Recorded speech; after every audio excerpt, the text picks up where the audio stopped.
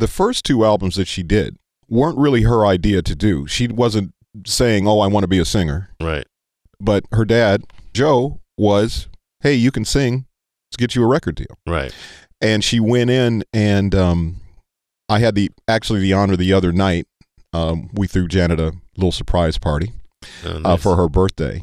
But amongst the people on the guest list were both Leon Silvers III and Angela Winbush, who did the first Janet album. And it was great to be able to say to them, thank you for laying the foundation, because there would be no Jammin' Lewis Janet if there wasn't the Leon Silvers Janet and Angela Winbush Janet of the first album. Right.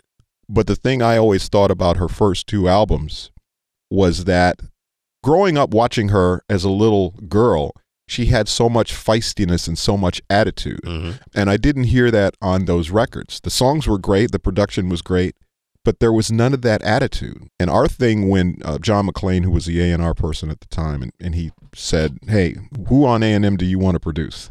And we said, send us a list, right? So he sends us a list. We go down the list. We see Janet's name. And Terry and I both go, Janet. And we said to John, and he said, how many songs do you want to do? 3 or 4 songs? We said, no, we want to do the whole album. Right. He said, really? And I'm like, yeah. But we knew if we could get that back, that little girl feistiness and attitude, we could do it. Right. And by the way, ask her input, because we spent like 5 days with her before even walking into the studio, and she kept saying, when are we going to get to work? And we said, oh, no, we're working. She wanted to be a singer at this point. It wasn't her dad saying, we want you to sing. She wanted to be a singer. She said, I'm quitting fame. I'm not doing a TV show. I'm not going to do any movies. I just want to make music.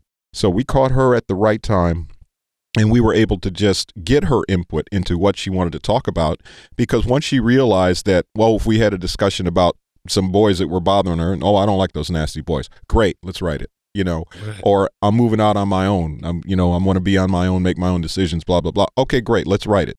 That was like a light bulb turning on in her head. She was like, oh, really? So whatever we talk about, that's what we're going to write about? Yes.